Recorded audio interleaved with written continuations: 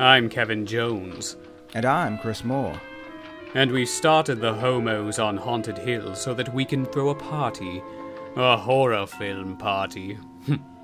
It'll be quite amusing. There'll be madmen and chainsaws and ghosts and perhaps even a few murders. You're all invited.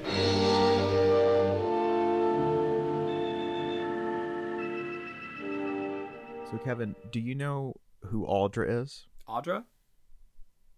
Yeah, I mean, who the fuck is Audra anyway?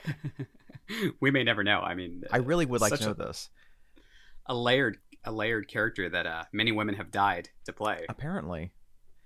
Yeah, it's kind of funny that like we don't really know exactly what this like movie is supposed to be about or who this character is. Like we get that one little scene at the beginning with Samantha doing the monologue where I guess she's gonna shoot her lover that cheated on her. What's her story? Does she commit herself to an asylum? Is she supposed to be insane? Why do women want to play this part so badly? I don't get it. I feel like it would raise the stakes a lot more if we knew exactly what this role was. I feel like it just should have been like one of those really juicy Oscar bait kind of parts, like that's like a lesbian paraplegic firefighter who learns how to walk again and is also Swedish. You know, like something that's really like just checks all the boxes at the academy. Sunday school for the blind. Yes. And there's musical numbers. She's a failed cabaret star as well. There we go. Perfect. I mean, I'd want to play that part. That sounds great. Check. Juicy. Yes, every base is covered there. Come on. It's pretty insane, and it's... What if you go through all this trouble and get the movie made, and then it bombs, which is totally possible.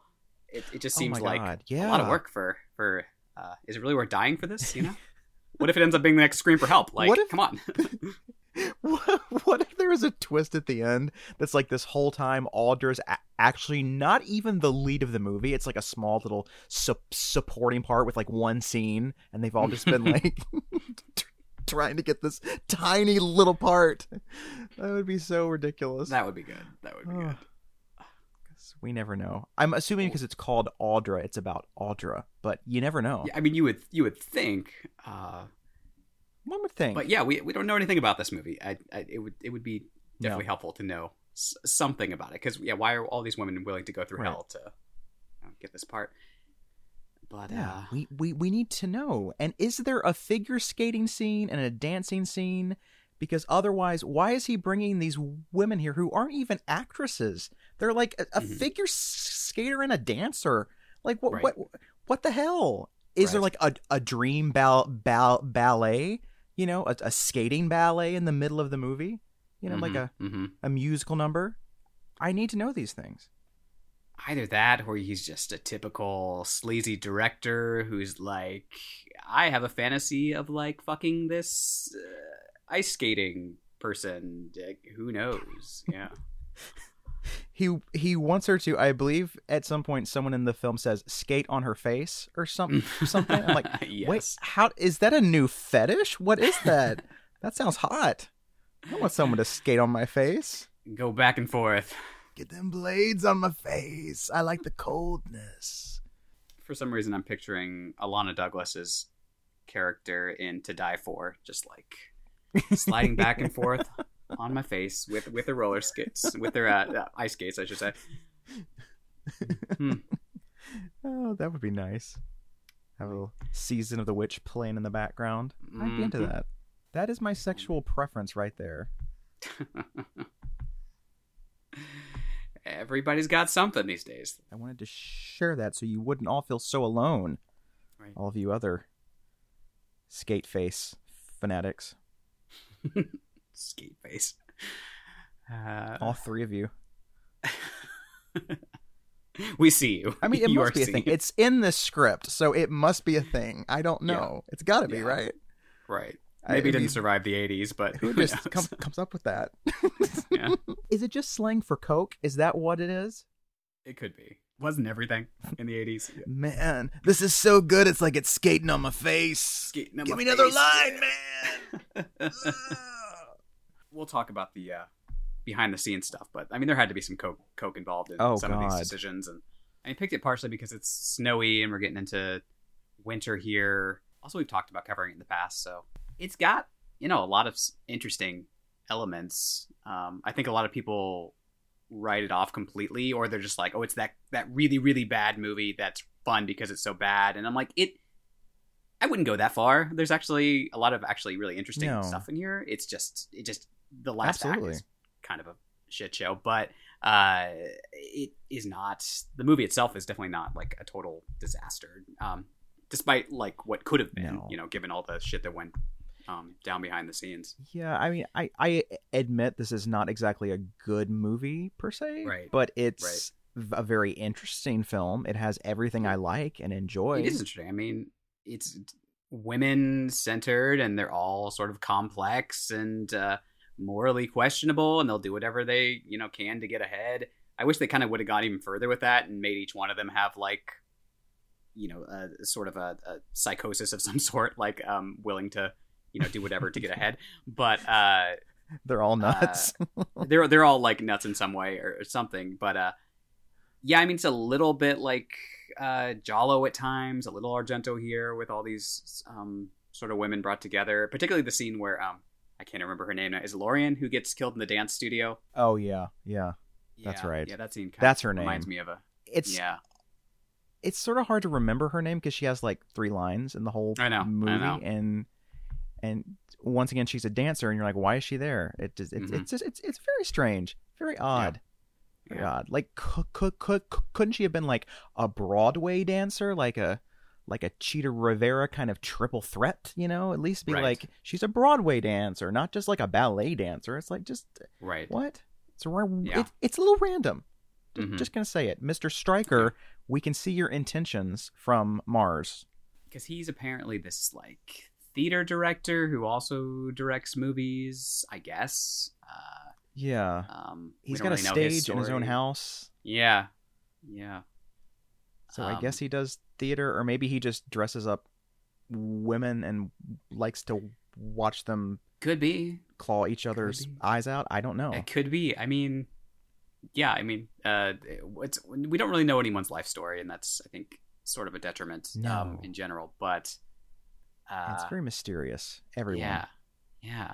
It's got this sort of Agatha Christie-esque setup here where we invite everybody to a house, and I don't know, I like any movie that does that, honestly, where it's like, let's invite all these strangers to a house and we'll just see what goes down. Like, it's always a good time. That's always a recipe for fun. What's been going on recently in the world besides Kanye West, whatever the fuck's going on there? Oh God, go away, Kanye, just go away. Like, nobody wants to hear from you. It's pretty bad when even like get help. Republicans are like, maybe you should like take it back a notch, Kanye West.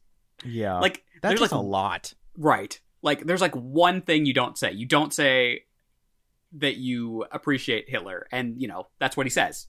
you know, and it's just like he's just insane. Like, I don't know what's going on with this guy, but it's crazy. But yeah, that's going on. I don't know what's happening with that.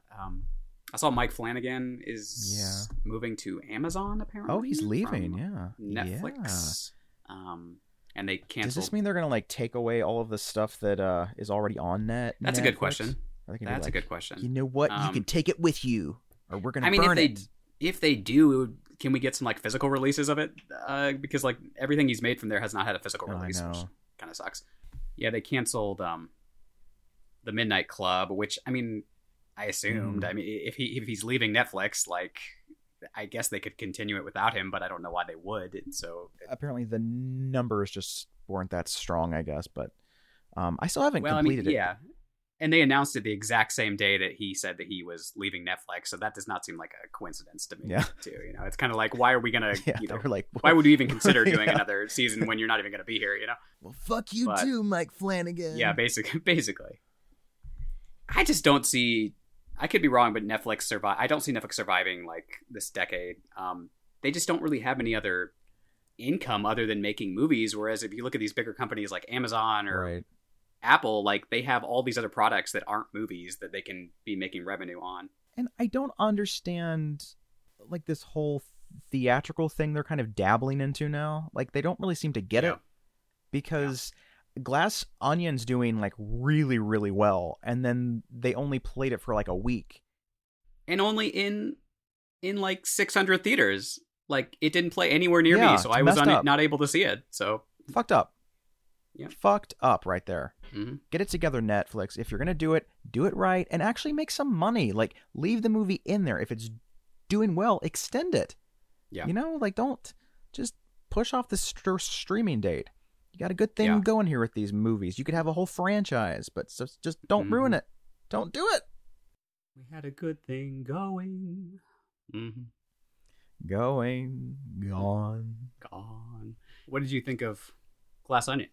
I adored it. Oh, it was so much fun. Just a good ensemble cast, lots of laughs, lots of twists and fun stuff. It's just a good old time. It's so fun, and everyone seems to be having a blast, which is always really fun to watch. And I really feel like if they played their cards right, this could be an ongoing franchise for years. Just keep Daniel Craig, find a way to get him to all these, crazy murder mystery parties, and it could just go forever. Well, that's exciting. Yes, I guess I will see that whenever Netflix decides to deign me with their streaming. I think it's like December 20th or something, and just 23rd or something. But yeah, it's like, why wait so long? If you are going to put it in theaters for like a week, why not come out within streaming like a week or two later? I don't know. It's just the whole business model, like you said, doesn't make any sense. What if they opened up like rental shops? What if they decided to go back into that direction? That'd be interesting. Like, you know what we're going to do? We killed them before, but we're going to bring them back. What else can we do? I mean, they did make that Blockbuster comedy series, so it seems like they're trying to like gear up some nostalgia here for things. I watched that Estate movie with right. It was okay. It wasn't great, honestly. The cast was phenomenal, like we said. I mean, you got Toni Collette and Anna Faris and Kathleen Turner, David Duchovny, Rosemary DeWitt, Ron Livingston. I mean, it's a great cast, but the script is just not really there. Oh man, that's a shame. Happens. I mean, they're funny every once in a while, but like, I mean, there's only just so much you can do when there's not a script there to really back it up. But if only they had a script like Audra. Really, I know they would all thrive. I mean, apparently, that was like an Oscar-winning script, and one would think. One would think. I mean, everybody wants to make it, but yeah, I can't think of too much else. I watched a lot of stuff last month. I just can't think of anything that's like pertinent to this podcast in particular. Yeah, well, that's kind of how I get around this time of year. I'm like, let me rewatch Disney's Beauty and the Beast. Like, they don't want to hear about that here. I mean, maybe you do. I don't know. I don't know your life story, but I like watched like 50 new movies last month, which is crazy, but like none of them are horror, so I don't know if people really care about them. So it is what it is. I haven't seen. Did you see The Menu yet? I haven't seen that yet. No, I think I'm going to try to go see it tomorrow, I hope. Okay. But I've heard good things. Yeah. I need to see that, and I need to see Bones and All. While it still plays. Like, this is what I hate, though, is like these movies come out and you have to go support them within like the first 2 weeks or so, because then they're going to stop playing them. And like be like, we need 5 more screens for Black Adam, and then we have Avatar 2, and I'm like, nobody need that. These movies don't need as many screens, okay? Right. Drives me crazy. Yeah, it's still been a pretty bad landscape for anything that's not superhero adjacent these days. It seems like, I mean, even Spielberg's movie looks like it's pretty much flopped at the theaters, at least for now. Just like last year with West Side Story, like, and that's what's insane. Like, he used to be able to pack them in, but it's just when Spielberg can't do it anymore, like, that's not good. Like, there's a problem here. The one thing I will say for the United States is that people do tend to get tired of things eventually. So we'll see if that eventually. I mean, I've been waiting for like a decade here for that to happen, but God, we'll see. End it already. Please, Lord, end it. It's like, to me, it's not even so much the problem that like there's superhero stuff out there. It's that it's like the only thing that's out here. And Tarantino pretty much said the same thing recently. He's like, why is this like just like the only thing people want to see in theaters these days? It doesn't make any, because there used to be a time when it's like you had superhero stuff, you had comedies, you had horror, you had all this stuff. I mean, horror is actually still doing pretty decent. It's the only genre that's been doing pretty well. But like all the other genres have pretty much just fallen under the radar and in the movie theaters, which it just kind of sucks. But it's like, I always hate talking about this because I feel like it makes me sound like that like old man on the porch, you know, but like it just, I don't get it, because when they used to release these kinds of movies, it was usually around a holiday and it was like a special event. It was like, oh, they're going to do another Batman. How exciting. Oh, Spider-Man. Cool. Right. But now it's like that's everything, and too much of anything is a bad thing. Make it a little bit more fair, a little bit more even, you know? We need more comedies like we've talked about. And I don't know. I think it's part of the problem, I think, is the writing is just not particularly good, the stuff that they do put there. And then I think the other part is just people are not going, so they don't really have a reason to like keep making these things. And that sucks, because like, how do you fight that? You know, how do you get people to like be interested in seeing this stuff in theaters again? And I don't really have the answer to that. I mean, you keep making good stuff, that'll help. I mean, I think people, when like a comedy film fails or something, I think they take it as, oh, look, these are never going to be successful. But it's like, okay, was that comedy film good? Because maybe that's why it didn't fail. Yeah. Like if it was, I mean, that's why it failed, because it wasn't a very good movie. And that's not always the case. I mean, we talked about Bros. Bros was quite good and it failed. It was also really gay, which probably turned a lot of people off. But yeah, maybe just bring back some William Castle gimmicks. I don't know. Yeah, something fun that they can't get with streaming. You know. Yeah.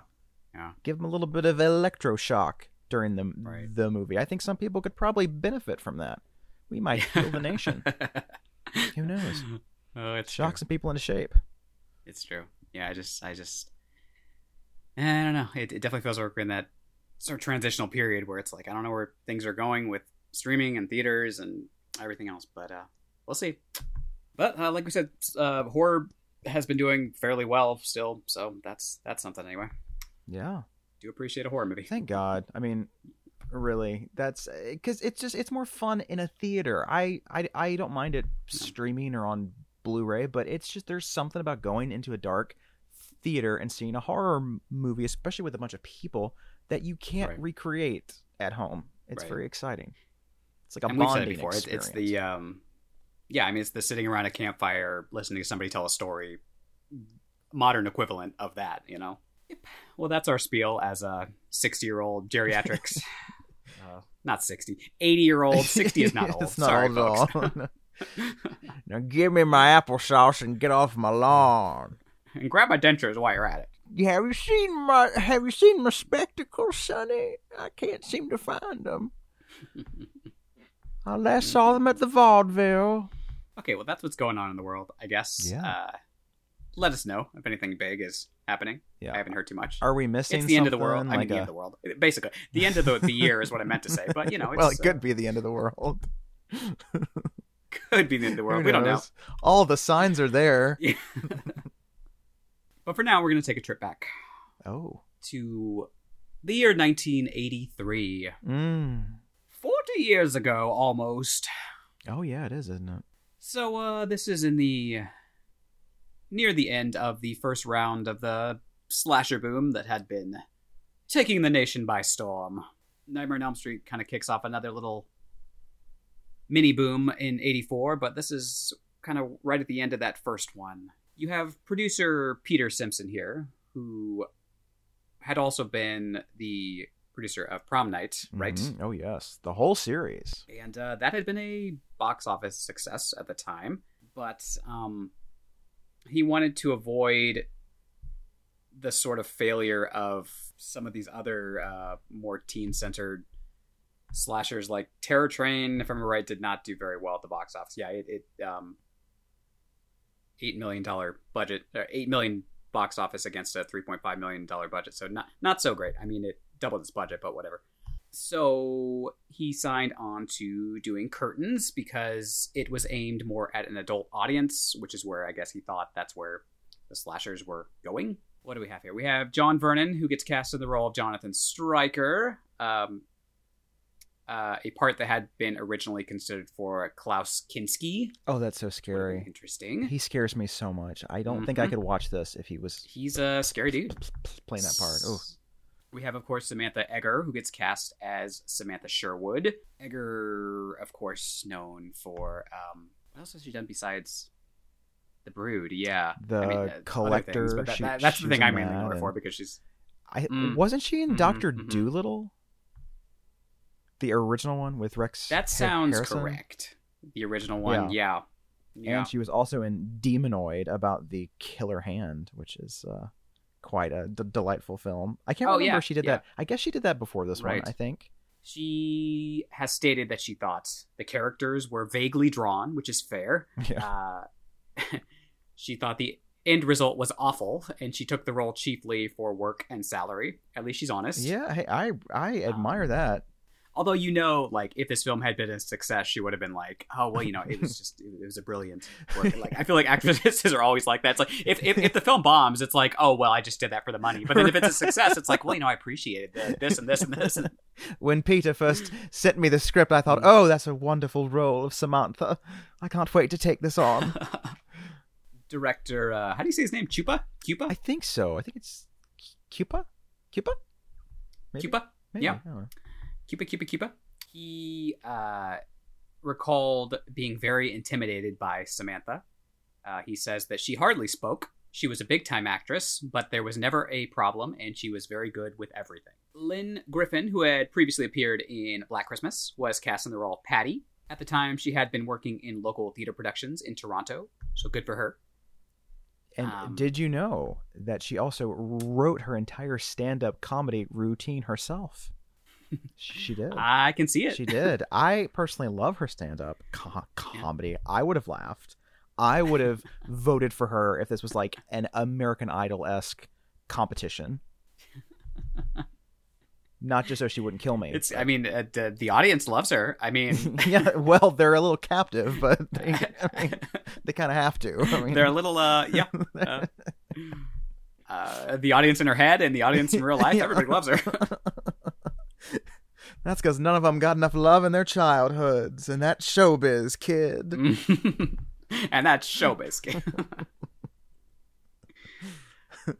This would be a good musical.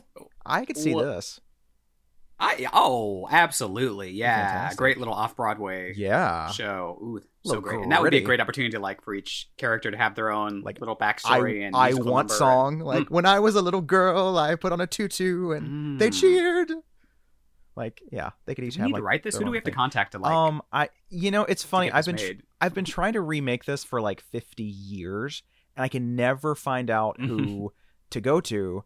And so I've just decided I'm just going to do my own thing that's similar in tone and themes maybe, but just not with the same name. Because really, does this have a lot of name recognition outside of 500 slasher fans? Really? I mean, it's not not really Halloween or a Friday the 13th, No.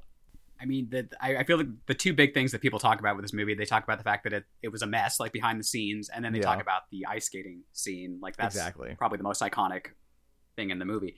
But the setup is really good. I mean, it's a great idea. Like we said, bringing all these women together and having them competing for this part, and it's just a really great setup, and there's a lot you can do with that.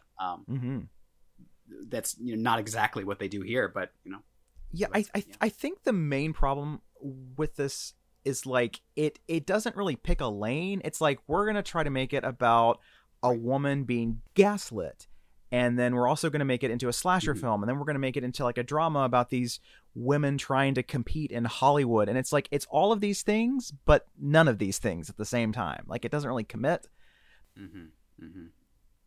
Yeah, congeals into anything. It doesn't. It doesn't. Yeah. But yeah, I agree. What else here? They began shooting it in November 1980 in Ontario. Budget of $3.7 million. As we've mentioned, the film suffered a troubled production. ultimately leading to it being shelved for a year, during which time there were rewrites and reshoots. I think even some recasting. Oh, yeah. Yeah. As a result, you have 2 sets of credits at the end of this, divided between Act 1 and Act 2. It's clever. I'll give them that. Which is crazy. It's insane. Eventually, you had numerous crew members had to be rehired to shoot footage to complete the film. And a lot of this stemmed from a clash between Richard Cupa, the director, as we said, and the producer, Peter Simpson. Kupka envisioned more of sort of an art house thriller, which you get flashes of that, like we said, whereas Simpson wanted a more sort of commercial slasher film, right? Which was more in vogue at the time. Yeah, I mean, this was kind of a transitional period for that. Like, if this had been made in like the late 70s, I think you would have saw more of a art house thriller kind of thing like throughout. But Absolutely. Like by the time you get to the 82, 83 here, we are getting more of this just straightforward slasher. So I mean, I can understand both dudes kind of wanting to do their own thing with this, but like you said, it just feels like competing visions. Yeah, it's like I feel like there is a way to sort of make those combine in a more natural way, but they just I don't think they really took the time to stop and think, okay, how can we take both of our visions and combine them in a coherent way? And I think that's why the movie's kind of, gets a little strange at times. Yeah. I think I said Kupka left the film after disagreements with Simpson over stylistics and tone, and only 45 minutes of the film had been shot when he left, which resulted in Simpson having to take over the shoot. The final chase scene in the prop house was filmed by Simpson over a year after the initial production. And it feels that way. Like, by the time you get to that point, it doesn't feel like the same movie anymore to me. No. And that scene goes on for quite a while, too. It does. It's got some really great moments, but, like, rewatching it last night, I was like, this kind of just goes on for a little too long. Mm-hmm. And also, we don't really know anything about this character, so we don't really feel much for her.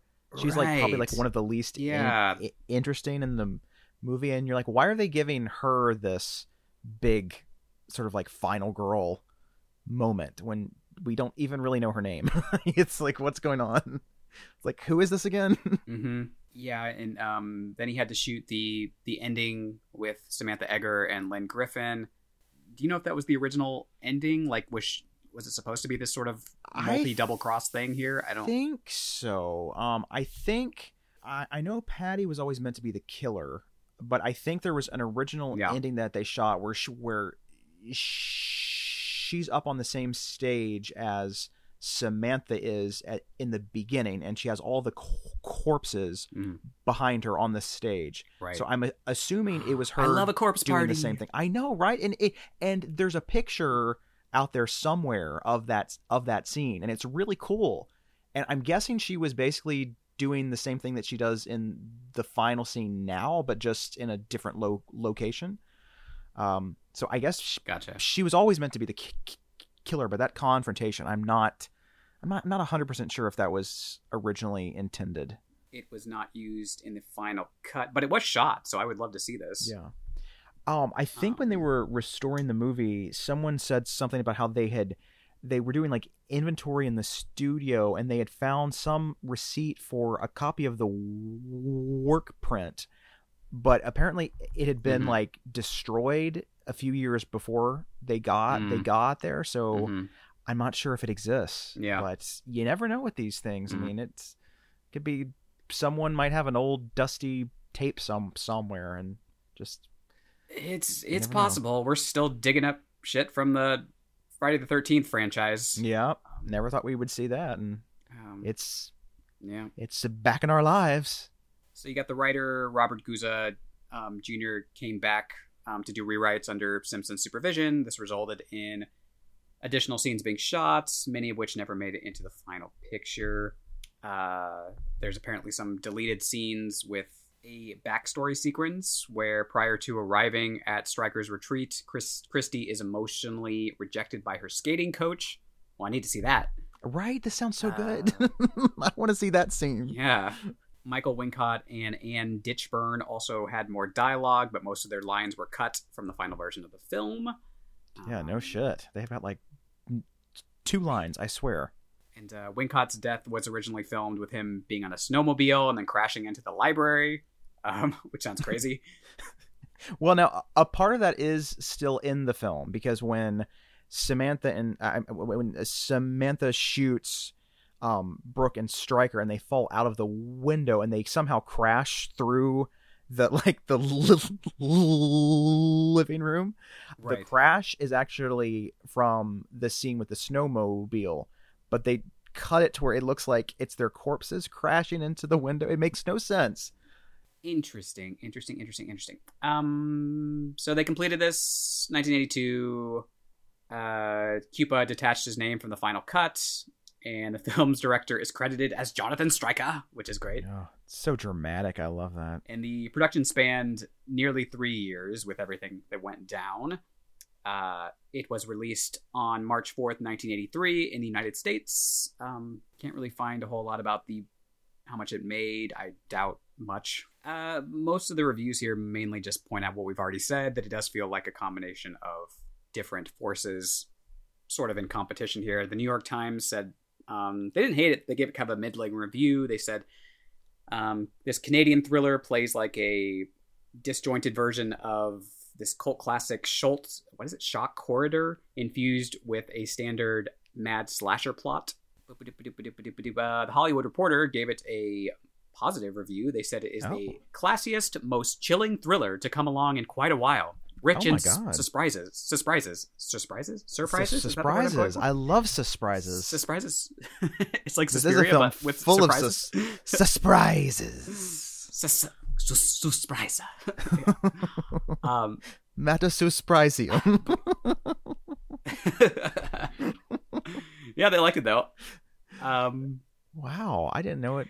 That's why didn't they use these reviews? Be like, I mean, you could have pulled some quotes from these and maybe sold some tickets. Los Angeles Times said mediocre and grotesque Grand Guignol horror movie. Honestly, sign me up. Put the grotesque Grand Guignol thing on the box too. Yeah, I'd be there opening day. That's my favorite. I love when they use little bits of like a kind of a mediocre or bad quote, but they take the part that sounds good and they put that on the box. It'll be like, this is not a good movie, but they'll be like, this is ... a good movie. They just take out the not. Right. And it's like, okay, now it's a good review. Yeah. It's brilliant. It's so brilliant. It'll be like, this one element was actually not terrible, and like they just pull like that little part. It's just I mean, I'm not going to read through all these, but the Wikipedia page has a ton of critic reviews. If anybody wants to go read through them, go check it out. There was never a DVD release in the 2000s, but eventually it was released on DVD in 2010, and then the Blu-ray came out in 2014. By Synapse Films. It's a beauty. It looks good. Like it looks so good. It's nice. There's a sort of making of documentary thing on there too. I didn't have a chance to watch it. I feel like I've watched it in the past though. I just haven't forgotten a good one. A lot of this. It's a goodie. Yeah. I mean, it's especially compared to what it looked like back in the day. Because I think I first saw this on like a DVD-R that was, I think it was a rip from a tape. And it was so dark. Like, I never knew what was going on. But this Blu-ray is just fantastic. It's so beautiful. And the colors just pop. Oh. What is happening in this film? 2 films, really? Well, you have Samantha Sherwood, who is an actress of a certain age. And she is giving the performance of her life on stage with this dramatic monologue where she confronts her cheating lover and then shoots him. And then we see that she's being watched by Jonathan Stryker, her director. And he's like, I don't believe you, because Audra could never pull the trigger. And she's like, you know nothing about women or love or me. And then she's like, you know what's going to help? Some camera moves. Let's just wait until we make the movie. And then he turns the light off on her. And she's like, where are you? And then it just fades to black. And you're like, well, that was a weird little scene. And then you see them pulling up at this mental hospital. and they're having this little meeting with the guy that runs the place, and he's like, you don't look like you're that disturbed. Like, what's wrong? Aren't you going to make that movie Audra? I can't wait. And Stryker's like, no, that's been shelved indefinitely. She'll no longer have a career. And then she freaks out and like tries to stab him. And then these like nurses come in and they put her in a straitjacket and she's screaming and stuff. And then they're all like, okay, we're going to leave you two alone and we're going to come back. You can kind of say your goodbyes and stuff. And we're going to come and get her and take her in. And so they leave and they go in the hallway. And then all of a sudden we realize this whole thing has been a clever ruse to try to get her committed into the asylum so that she knows how to play a crazy person when she finally plays Audra on screen. Little wacky. It's a little crazy. I like the assistant at the desk too, who, when they first go in. I mean, just way to take a little bit part here and like make the most of it. Like where she's on the phone and she's just like, oh yeah, I know who she is. She is, yeah. Can I have your autograph, Miss Sherwood? Oh wow, I love a little bit part. Yes. Yeah, like her whole character has like a little arc within that like 30-second scene there. I like it. Mm-hmm. Yeah. So they agree to do this ridiculous scheme to commit her to an asylum so that she can do research on how to play Insanity. And things are going okay. She's like fooling everyone into thinking that she's nuts. And then every now and then Stryker will come and visit with her and she kind of shares what she's learned and she's like, they're so sad. Even their laughter's sad. And he's all like, well, you're starting to kind of freak me out here. You're really getting committed. And then there's a moment where like she's in like the rec room and one of her old movies comes on and everyone like turns and is like, that's you, ha ha ha. And at first she's like, yeah, that is me. And then she realizes that they're like laughing at her and she's like, oh no, what's happening? And then eventually Stryker comes to see her for like a third time. And she just looks completely lost. Like she looks like she is so insane now that he doesn't even know what to say. So he just leaves.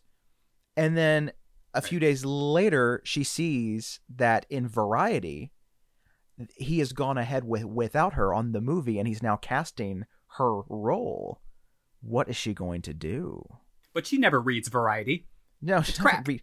I don't read that crap. But oh yeah, some people do read Variety because we now have Patty, who is a stand-up comic, who's telling her audience in the comedy club that she is expanding her act into serious dramatic roles, and she is going to a casting session at Jonathan Stryker's house this weekend, which seems a little unusual to have it at someone's house, but she is assuring everyone that nothing will go wrong. And it'll be fun. And then there's also Brooke Parsons, who is a very established actress who is, I guess she's probably struggling for work, but she doesn't want to audition. She doesn't read without an offer. She seems a little bit high maintenance, just going to say it. And her agent's like, no, yeah. I read in Variety that Jonathan Stryker said he could only dream of one person to play the part, and that's you, cuckoo head. And she's like, okay, he really said that? And he's like, well, not in so many words, but yeah. So she goes out there, and then there's this girl, I don't even remember her name. What is her name? She's like, but she's taking a bubble bath. She's a bubble bather. And this creepy guy is outside of her window with like a stocking on his face, and he breaks into her house and starts like trying to attack her. And you think that he's going to rape her, but then she starts laughing and it's like, ha ha ha ha. You're like, what is going on here? And it turns out it's just her boyfriend playing like a little sex game. Is it Amanda? Sure, Amanda. Yes, Amanda. And so Amanda's into her little sex games with her boyfriend, and they're talking, and she's all like, I've got to go to this casting session this weekend, and he's like, you don't want to do that, you just want to stay home with me and stuff. And there's this creepy doll that she has that's just like watching them. Why she has this doll, I do not know. I find it very unnerving. I don't know how she sleeps in the room with that thing. The big question of the movie, right? With this doll that serves no purpose, and yet keeps popping up in random places. But what's the deal with the doll? I need to know this. And so she goes to sleep and has a dream. We don't know it's a dream yet, but she's driving to Stryker's house, and it's raining, and she's playing her soft rock, and all of a sudden there is this shape in the middle of the road. So she puts on her brakes, and she wipes down her windshield, and she sees that it's this. It looks like a child in the middle of the road, and she goes out of her car and she investigates. It turns out it's just her creepy ass doll. And this doll just grabs her hand and like latches on, and she's like bleeding and shit. And someone gets into her car and just rams it at her and runs her over. And then she wakes up and she's like, "Oh, it was just a dream. Thank God." And then she gets out of bed and she hears like a weird noise. And then this creeper in like this hag mask grabs her and stabs her and steals her doll. Like, what is going on here? This is just wacky. And then it's time for everyone to head to Stryker's house, his secluded winter wonderland estate. You meet Christy, who is on the road, trying to sort of psych herself up. She's like, I am Audra. I'm not Audra. I am Audra. I'm not Audra. You're like, get it together, Christy. Get it together. As weird as this casting process is, I do feel like it's something that would have happened in like the sleazy late 70s Hollywood setting. Let's it's possible. Bring all these actresses together to this sleazy house that I have. And then you have is her name Lorien? Yeah, Lorien. It sounds like an elf name or something. But, yeah. I could see her as like an elf. She seems like she would be like, she's like really like sweet and sort of soft spoken. And she's in like, it looks like a limousine, and she has like a fur coat on, and she's all like, "I love this part since I was a little girl when I first read the book." So I guess Audra is based on a book too. I don't know. I guess so. And she's like, "Have you read it?" And I think those are her only major lines in the movie. And so they all get to this house, and it turns out that there's another one. Her name is Whoop-de-doobie. What the hell is her name? This Chrissy? Is so bad. No, that's the skater. This is Tara? Oh, Tara. Okay.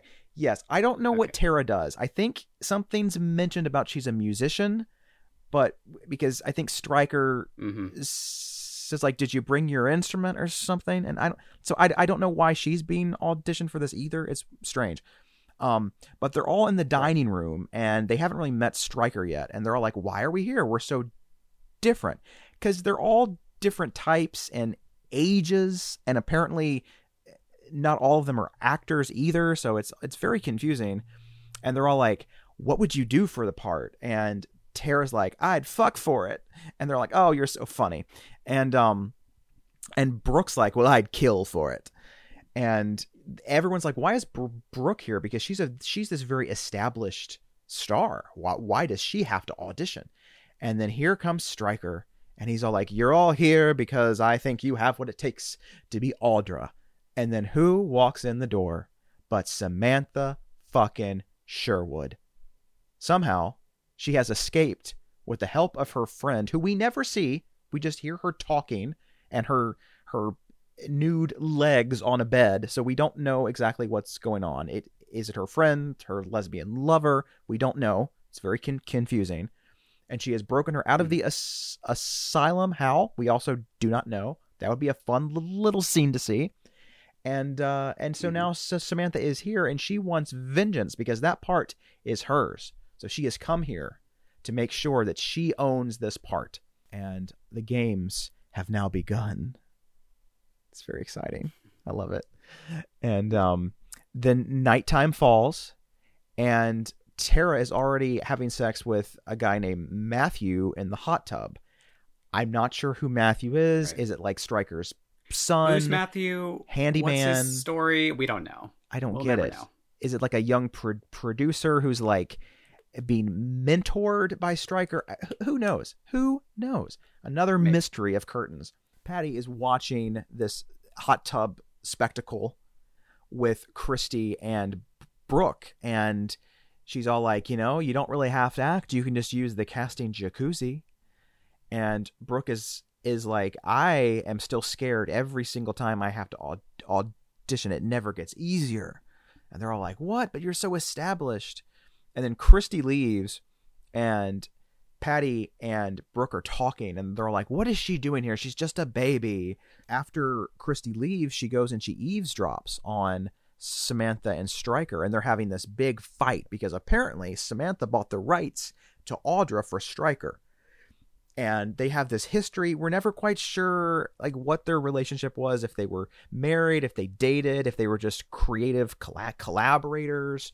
And they rip open the door, and they're all like, we were just going back over a play that we did years ago. And Samantha's like, a very bad play. And it's like, it's so ridiculous. And so he's all like, Christy, let me take you to your room and talk to you about the part, which really means he's going to fuck her. And he does. And he leaves, and she feels disgusted. Fucks basically everybody in this house. Yes. Stryker is dicking this entire place down. He is... Probably Matthew. I mean... Probably Matthew. And yes, absolutely. That was also a deleted scene that will never see the light of day. And so then Christy's all like, oh, womp womp, I made a mistake. And the next morning, she's like, I'm going to go and recharge myself by doing what I love to do. I'm going to go skate on the ice pond right outside of the woods around the house. And she does, and she's got her little boom box, and she's got her rock song, and she's just having a good old time, just skating up a storm. And then all of a sudden the music stops, and she's like, what the hell? And so she goes over and she tries to investigate, and she takes out the batteries. She's like, is it that? And the batteries drop, and they land on this little hand coming out of a mound of snow. And she's like, what is that? And she uncovers it, and it's the creepy doll that the killer stole from Amanda. She's like, what is this doing here? And then as she's looking at the doll, we see this little figure dressed in black with like, this old skin and wild hair coming towards her in slow motion with this big old scythe. And she turns and she screams and she grabs the doll, and then the killer attacks her and she hits them in the head with the doll and like runs into the woods. But then she thinks she's safe, and she's at a tree, and the killer pops out and slashes her throat. And it's a great scene. It is the scene of the movie. It's a great scene. It is the scene that most people talk about, yes, in the movie. And I think it's the slow motion that really like sells it, because you just see this like, again, crazy old woman looking person like coming at her in like slow motion with a scythe, and it's crazy. Yeah. If they just used this as the trailer for the film, like not even shown anything else, it would have been a humongous hit. I'm convinced of it. Just I think so. Show that one scene and then be like, curtains. Starts Friday. Right. I would love to see curtains. She had just been doing this like ice skating routine to this the 80s bop. What is it? Save My Soul or whatever. And it's just this great contrast. Back at the Mance, Stryker has everyone in this like practice hall, and they're about to do a little acting exercise. And they're all like, where's Christy? And he's like, well, she slipped me a note. She said that she left this morning. And some of them have kind of caught on to what Stryker's doing. And they're like, oh, I wonder why she left. And then Samantha comes back in, and she's like, I want to read for the part. It's my part. I'll audition for it. And so Stryker's like, all right, here. And he tosses her the hag mask that we've already seen being used by the killer. We're like, how is this connected? What's going on here? And he's like, put it on and seduce me. And he's like, don't use your hands, don't use your body, use your eyes. And it's like this humiliating scene where like he's forcing her to do all this ridiculous stuff, and everyone's just really awkward. They're like, what is going on here? Like, it's just, we came to the wrong mansion this weekend. We should not be here. And then Patty gets a chance to audition as well, and the problem is that like she seems like she's not taking it seriously, And Stryker's like, you're not really Audra. And she freaks out, and she's like, well, I have as much of a shot as anyone else here, but you're not playing it fair because you want me to sleep with you to get the part. And I mean, who the fuck is Audra anyway? Yeah, who the fuck is Audra anyway? The line of the movie, really. Because we never find out. We never do. Nope. And so she kind of gets pissy and leaves. And then in the meantime, Lorien is just in the studio dancing. She dances for like about a fourth of her screen time. She's just like away in a studio dancing forever.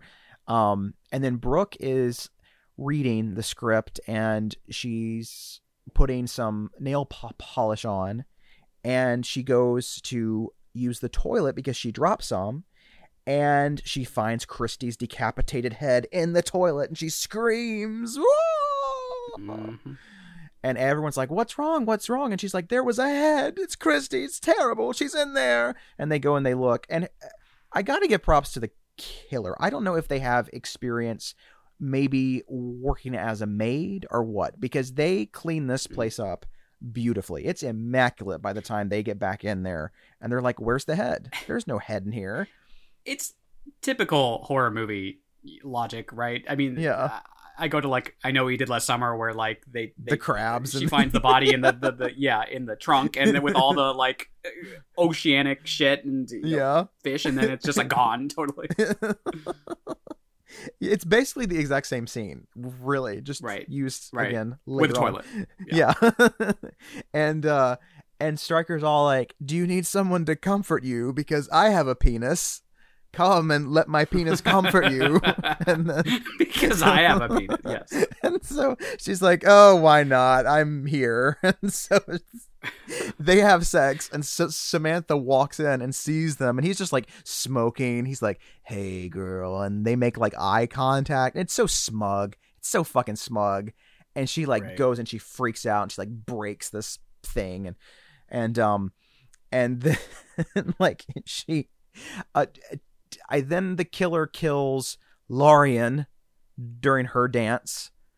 And then Tara's just like wandering around the house, like looking at books and shit. And then Samantha walks in to Brooke's room with a gun and shoots both her and Stryker, and they fall out of the window and then somehow like catapult into the living room where Tara is, and she's freaking out and all like, "Oh no." And then she like rushes out and goes into like this prop room. Yeah, the whole like you said, the whole sequence is just weirdly shot with them like getting shot and flying out the window. I think there was some little like lesbian scene in there at some point too, right before that. Oh, the lesbian like, scene, yes. Something. Yeah. Oh, that's a weird scene. Like, pretend that she's a man. Have her touch you like a man. It's so weird. So weird. And so, and then you kind of get the idea that maybe Stryker just kind of doing this just to get some jollies, And so then Tara is like running through this prop room, and it's like this big shed with all these, old cars and signs, and then there's like all these mannequins. And she sees that Lorien's body is among them, and like dripping blood, and the killer comes out, and there's a big chase. And then at some point she hides in like an air vent, and she thinks the killer's gone, but the killer's somehow gotten inside of the air vent and like grabs her and like pulls her in.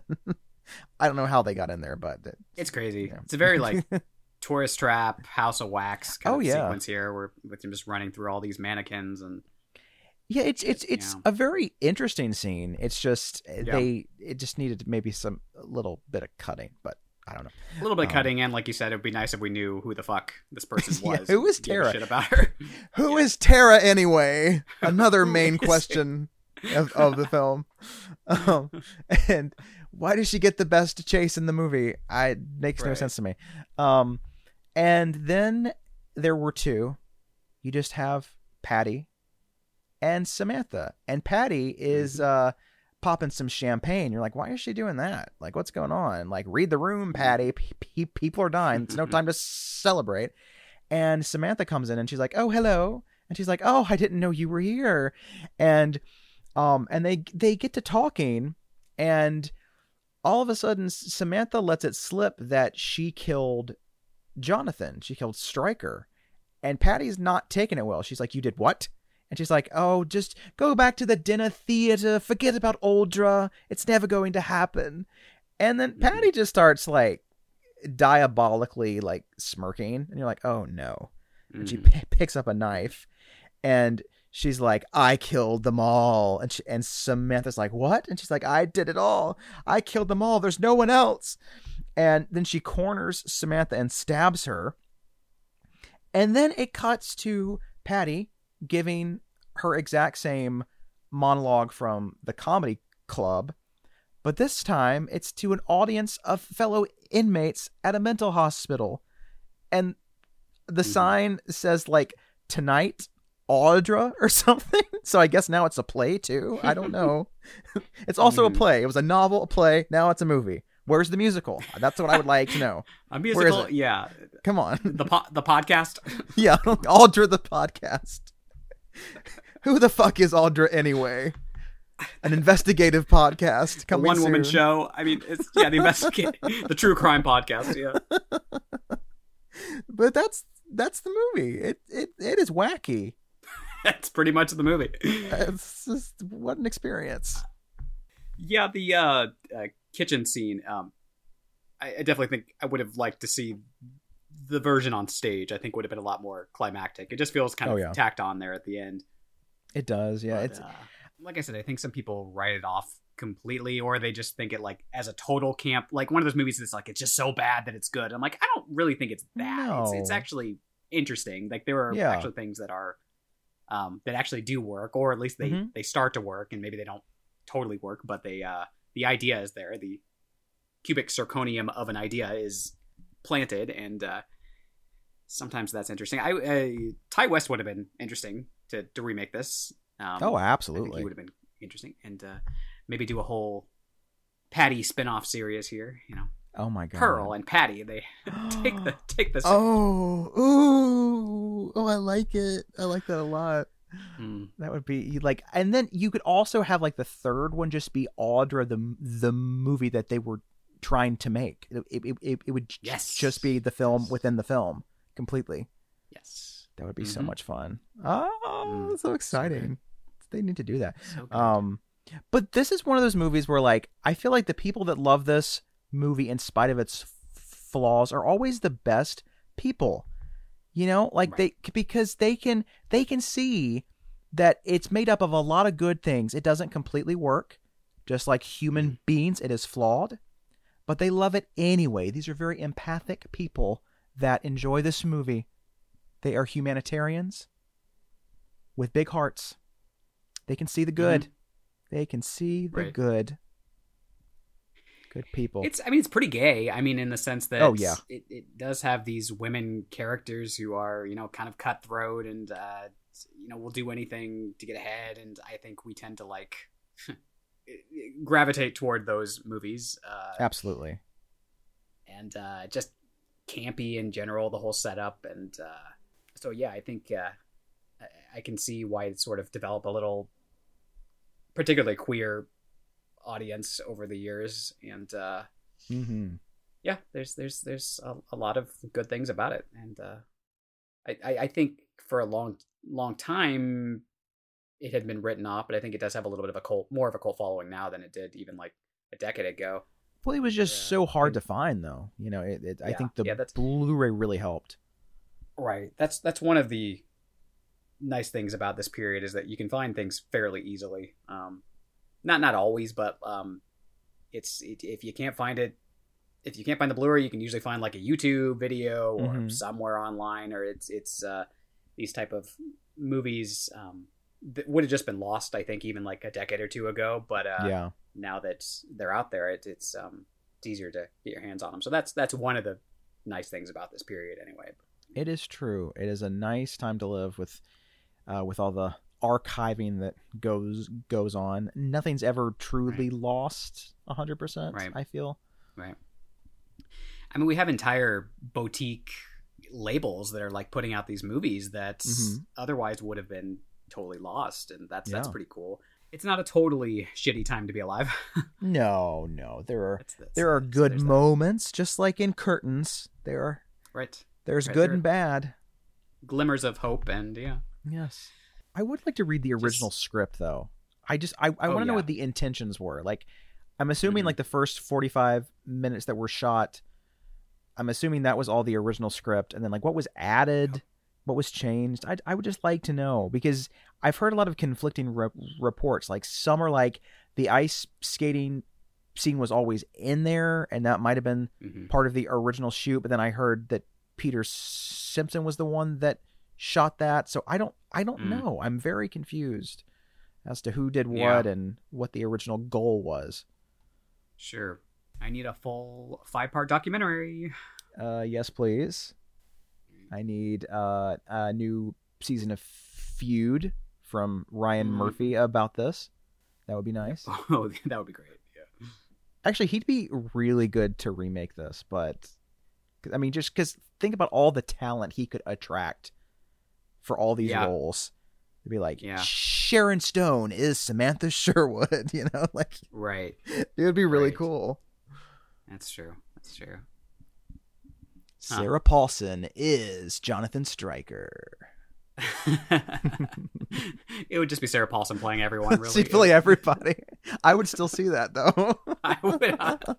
Duh. Because the twist is that it's all happening in her mind. It's one person's identity crisis. She's every woman. It's all in her. Anything you want stab, baby, she'll stab them naturally. And that's Curtains on Curtains. Yes. Curtain down, dim the lights. Curtain down, dim the lights. We got nothing to hit but the heights. Indeed. In the meantime, I believe it is my week for an overlooked gem of sorts. I hope so, because I ain't got one. So you better take that wheel. I'm looking through my list here. I don't think I've done this one. It's another sort of recent one. It's They're Watching from 2016. I don't believe so. No. Okay. It's found footage, but don't hold that against it too much. It's you have this American TV crew.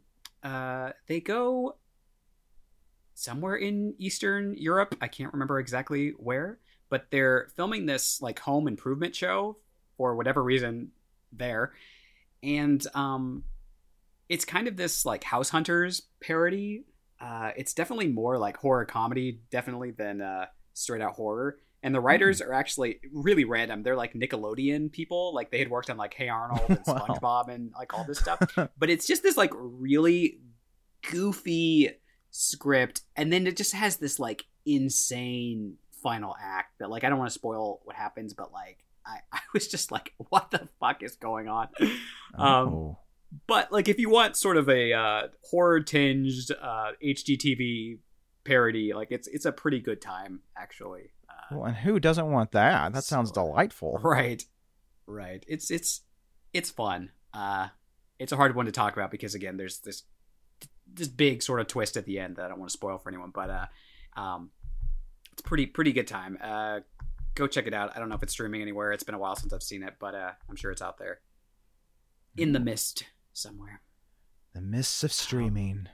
Yeah, I don't know what we're gonna do the rest of the month. We'll figure it out as always. It's the holiday season here.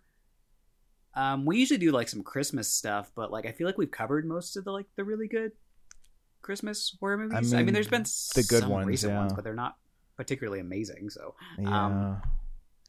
we might just cover Halloween movies instead. You don't know. You don't know. You never know. We're gonna switch it up. All right, we're gonna cover Audra next. You don't know. Like, who God, knows? I wish. I bet if Audra was made, we would love it. It sounds like a movie like Probably. that, like Kate Blanchett should be starring in. Yeah. Oh God, yeah. It would be like Tar. Yeah, it would be like Yeah. Audra. Yeah. A complicated Absolutely. woman. Well, that's all I need. Check. Audra seems very complicated. I mean, she was in a mental institution. That's all we know about her. I feel like she was a struggling actress, but we don't know. Possibly. I don't know. It's like, yeah, who is this character? I really want to know. Like, is she like working class? Is she poor? Is she rich? Is she young? Is she old? Because the actresses they're bringing in there, some are young and some are older. It's like, what's happening? Yeah. Does it span over the course of many years and she has to age? I need to know this. Who is this character? Like, come on, y'all. Ooh, you know what would have been a fun little twist? Like, what if he was actually auditioning both for like a young Audra and an old Audra for the film, but like they didn't know, so like nobody knows like which part they're auditioning for, and then like the older actresses are like thinking that maybe they're auditioning for the younger part, or like, I'm just picturing all the like the drama. That would be good. Yeah, it's like I can still pass for 35. It's like not for a whole bunch of fucking years, honey. Like that would have been delicious. Oh man, see, so many different avenues to tell this story. That's what's so frustrating. Is like it could be done in like 3,000 different ways. It's a very exciting little tale. As always, we're on social media. We are on Facebook, HOHH Podcast. We are on Twitter while it is still there. As we said, it has not completely imploded as far as we know. I think it's going to stick around. No one seems upset now. Everyone's like fine. They're like, I guess we're staying. It's just weird. Yeah, and of course, you know, the people who made the biggest deal out of it and were like, oh my God, it's the end is here and this is so terrible. Most of them are still just tweeting up a storm every day. Yeah, like nothing happened. Nothing happened. We're on Instagram, Homos and Haunted Hill. We're on Letterboxd. You can leave us a review on iTunes. Thank you. Please be kind this holiday season if you do. Yes. And what would Audra do? Okay. What would she do? WWAD. Yes. That's what would right. Audra do? I'm making bracelets. Yeah. In the meantime, you know, stay warm, cozy up with some hot chocolate, and watch a nice little cozy winter horror movie like this. And watch out for those hot tubs. Apparently, you can just die off screen and nobody would know about it. Yeah, y'all don't go to any casting calls in a secluded mansion. I don't think that's protocol. Go to like seems like an idea. Office. Yeah, it's kind of spooky. Right. Don't do it. Respect yourself more. Come on. Yeah, that's right. Put on your skates and skate your ass out of there. Don't skate on anyone's face unless they ask you to first. Get the money first. If they ask you to skate on their face, get the money first. I don't think they'd allow you to skate naked. I asked. I'm telling you, a Drop Dead Gorgeous-esque version of this, I think that's what I would want to do. That sounds like fun. That sounds like it would be the best, most fun way to do it. I mean, Lana Williams is still out there. Like, let her write the thing. Why not? And that's Curtains on Curtains. Wah, wah, wah, wah, wah. Bop.